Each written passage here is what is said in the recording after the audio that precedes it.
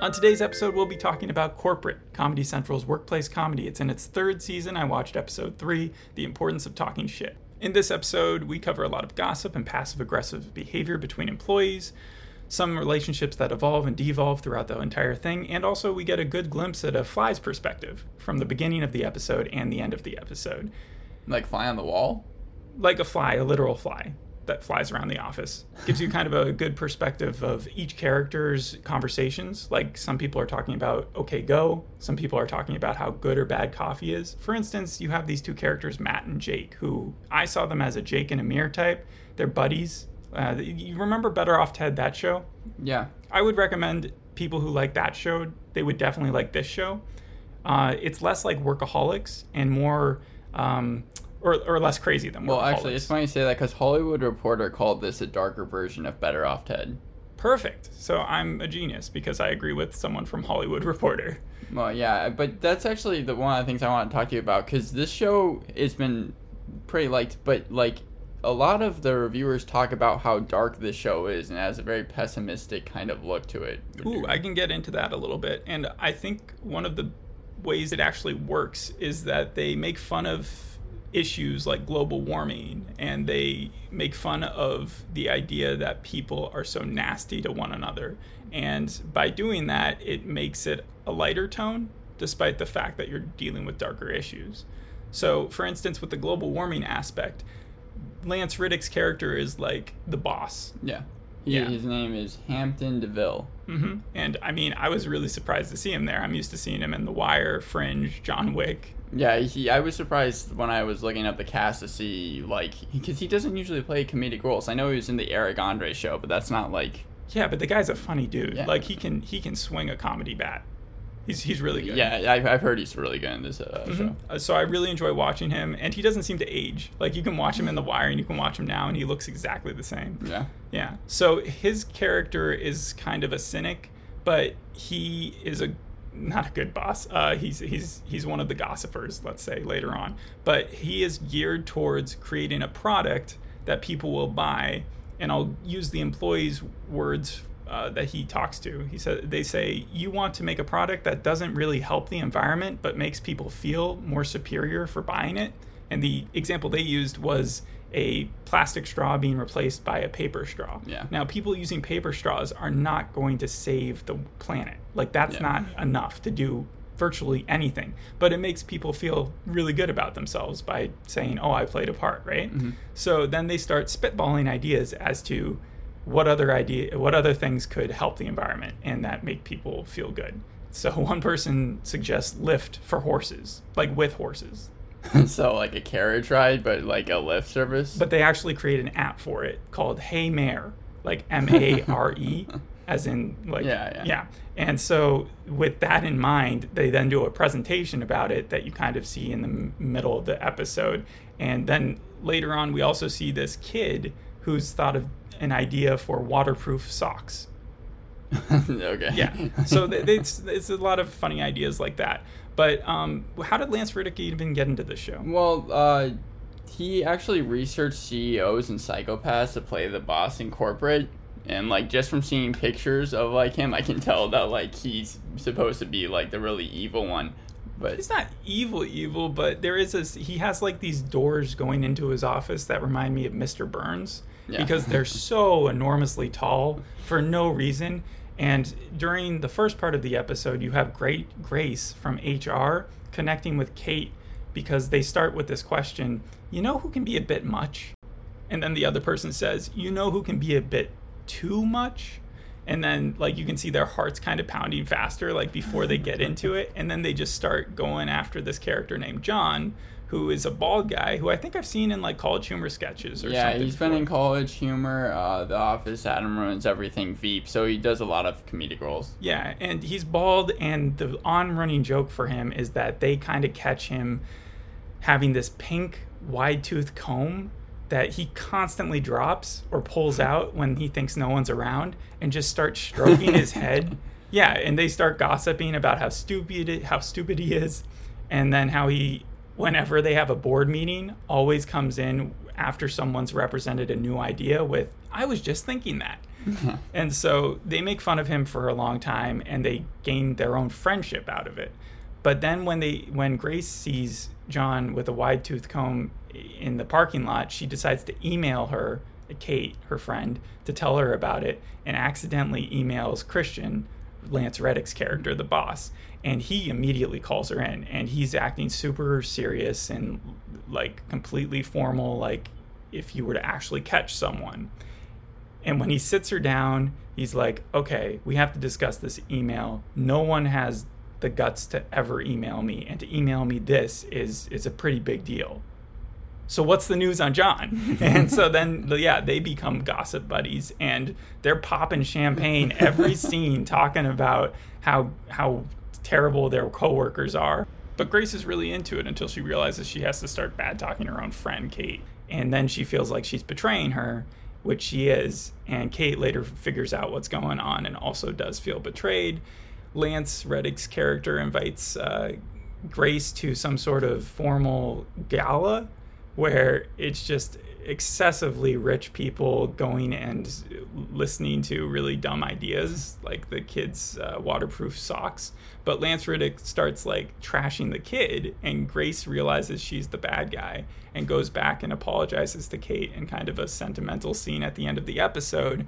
And then by the end of the episode, we really get a full wraparound back to the beginning. There's a story I haven't touched upon with Matt and Jake that I'll get into. But first, tell me a little bit about these characters that I've talked about. So Matt and Jake are the main two stars of the show. They're also the writers and creators of the show. I'm not surprised, yeah. And it's funny because they go by Matt and Jake in the show, but they have different last names. And this was a show that was completely made by comedians. You have Ann Dudek, who plays Kate. She's been in Mad Men House. She's been in Mad Men? Yeah. Because I can definitely see them echoing. So the thing about Mad Men is it's a serious show, but the main characters are so finicky and petty that same pettiness is definitely in these comedy groups of like people that we see in this episode. And this show is supposed to be a satire.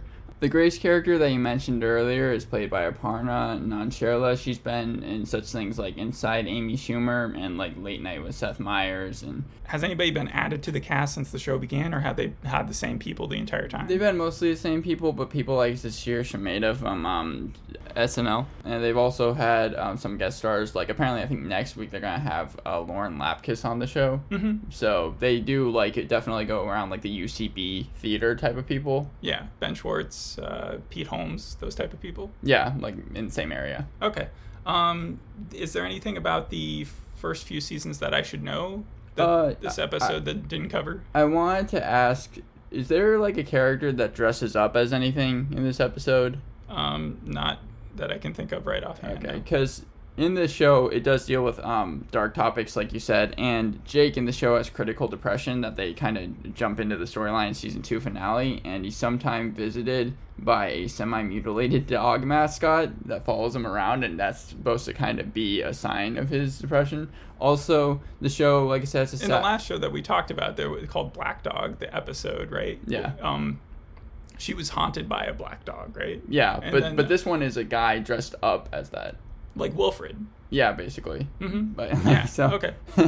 So that was a little weird. But they're supposed to be working at an Amazon type place because their slogan is "We make everything," which is kind of a shot at Amazon. Yeah, absolutely. The only thing that I would say is different is that we're not looking at a giant Home Depot like facility. We're looking at like just a fancy bunch of offices. So because it's corporate, you're looking at the high executives, not the lower tier kind of people who have to actually put the boxes together and stuff. Yeah, makes sense. One thing about Matt and Jake's character, who also reminded me of the Bajillion Dollar Property, like the stupidity level of those characters. Yeah, I want to ask her. Go ahead. Okay, yeah, but remember the friends, the Baxter and Andrew? Yeah, that duo. These two characters, Matt and Jake, don't do any work throughout the entire episode. They complain about their coffee, and then they go after the coffee maker themselves through a passive-aggressive style of note-taking and calligraphy and limericks. So the way they go about it is they post these pieces of paper onto the, not the bulletin board, but the cabinet above the coffee maker. So when what is her name? Coffee girl, Tammy. Tammy comes in there and she sees the limerick, immediately knows it's Matt and Jake because they're sitting right there talking about what they did, basically. And she kind of gives them a stare, and then the battle's on. And you remember the Tim Robbins show, how they would just repeat the same joke over and over again? Sometimes it worked and sometimes it didn't. I think but most of the leave. time it did work, because by the end they had so overdone it that it would just be funny. There's only 2 basic jokes in this entire episode. One is this idea of them really going crazy with the coffee, like feeling like they should just make these limericks against each other. Like that just goes nuts by the end, because Tammy starts making limericks back. They start making limericks back. There's scenes where they focus in on Matt and Jake just trying to find words that rhyme with one another so that they can really insult her back. And then we have Daniel's character, who is a curmudgeon who comes in and takes all the notes down, because they're all plastered to the cabinets at this point, and then writes a cease and desist saying that it's against company policy for anybody to do this. So then Tammy and Jake and Matt team up to write a note against him, to which he just looks at them and says, "I'm serious, guys. You're going to get fired if you continue to do this." They look back and they're like, "That wasn't passive aggressive. That was just aggressive."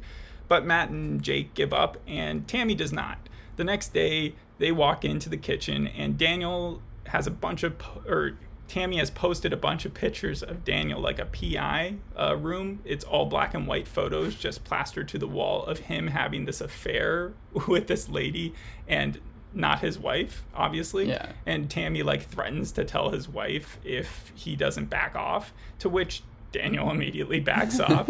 And then she's like, "So who are we going to get next, guys?" And then Matt and Jake kind of look at each other, and they're like, "Uh-oh, what have we unleashed?" So this show likes to kind of go the Rick and Morty route, where it's it just gets more outlandish and more outlandish as time moves on. Yeah, they take small little things that passive aggressiveness would indicate would be sometimes create bigger issues in real life. The smallest things can stem into bigger things. Yeah. And they just exacerbate that to a point where in 30 minutes they're able to tell a full story. And I know that the two wanted to make a show that evaluated a place where people work at, a boring job, while also seeing what makes corporations tick, kind of throwing those storylines in there. Mm-hmm. So. Everybody is supposed to be smiling at each other, but behind that smile, everyone either hates each other or wants to not do their job. That's basically is looking for the easiest way to get out of it. Yeah. Another thing that they use to their advantage is sarcasm, but where those shows have the character talking to another character, and in the background you hear people talking to represent that discussion is still going on. They do that in this show, but instead the background talking is just someone saying yep. And then there's another scene where Lance Reddick's character, because Matt and Jake have these things where they pull out the audience and they're having conversations with one another in the boardrooms that no one else is supposed to be able to hear. And Lance Reddick literally says during the gossip portion that and you notice Matt and Jake are always talking, and you can hear everything that they're saying. And so it's saying Zach Morris in the high school show that he was in, who Saved by the Bell. Yeah. When he would freeze time, it's not actually freezing time. Yeah, people could hear them. This show definitely does go meta. I know the first episode of the season was where Hampton rewrites a fan favorite series finale, and again this show's in its final season. That sounds like a funny episode. So yeah, and also the show does go the outlandish route a lot, because Hampton again decides to kind of stoke up fears in the season 2 finale of an apocalypse through its media network to entice people into panic buying years worth of supplies in its stores. So it's kind of weird how that actually kind of fits into the day a little bit.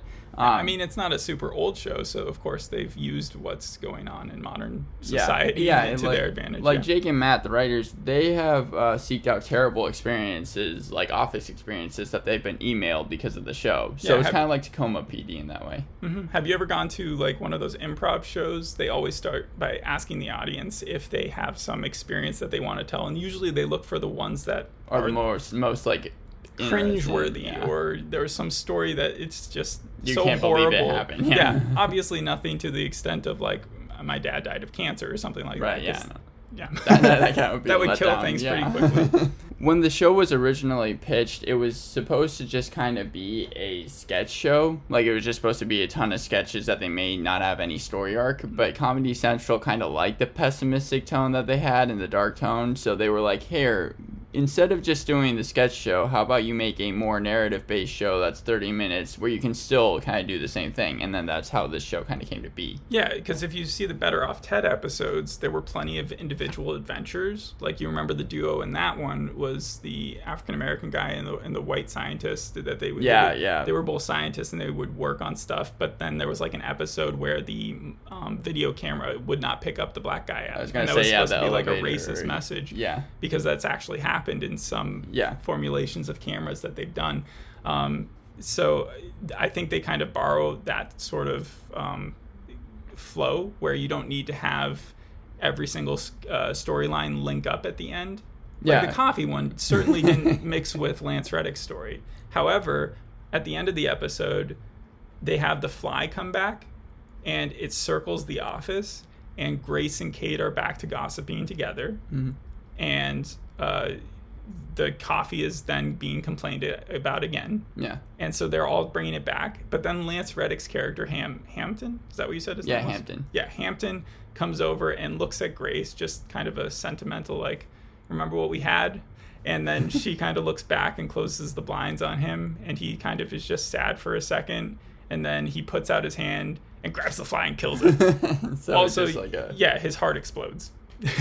Like, every once in a while they would show the hearts of the people, like it would just show a circle and you would be able to see inside their body and their heart start to pound a little bit, and every time it was just for the passive aggressive the gossip, it would just pound a little harder. Oh, right. Yeah, you mentioned that earlier on in the episode. Yeah. So with Lance Reddick's, though, he was so mad at the end, it just and he didn't die or anything. It was just kind of that's okay. So would you say this show is for a specific niche of people? Because people who watch Comedy Central, like, it's gonna be following. I wouldn't be surprised if you told me this show is successful. What does it have on IMDb? 7.6 on IMDb. It has an 87% for season 1 of Rotten Tomatoes, 100% for season 2, and then 4 tomatoes for season 3. Yeah, it's a creative enough show to get by on the simpleness of its storylines. Like, and the people are funny enough to pull it off. I'm wondering what the budget is, because they had really fancy boardroom offices and stuff, but they don't have guest stars, and it doesn't seem like the cast is super well known. Yeah, I would say that the budget is probably pretty low because it's not a lot to rent an office. Yeah, so I'm guessing it wasn't a budgetary cancellation that ended the series, that it's more just a creative decision. I think it ended on its own terms. One last scene we'll cover is the dropping of the comb. I know that he does it several times in the episode, but there's one in particular that takes the cake, and it's near the end of the episode. So this was in the middle of the Hey Mayor thing that they were talking about, and his comb just falls out, and he accuses the office of having planted it on him, and he says the line like, would you plant a pair of skis in the pocket of a person with no legs? And they just made his character so stupid compared to everyone else's. Like, yeah, Matt and Jake were complaining the whole time about coffee, but you could tell that they actually had a brain, while John's character was just meant for completely dumb complete comic relief in a comedy show, which is pretty funny to have. Yeah, just wanted to point out that joke. The show has garnered for this season between 250,000 to 270,000 viewers. That's good for Comedy Central type numbers. When does it air again? On Wednesdays. Mm-hmm. It's a short show, and if you like Lance Reddick and you really want to see him just like have a lot of fun, because you can tell he's one of those characters who like is so used to playing serious films that when he gets to go all out with something, actual crazy character, he enjoys it a lot. So check it out if you got the time. I think that's it for this episode. Join us next time. Thank you for listening. Bye.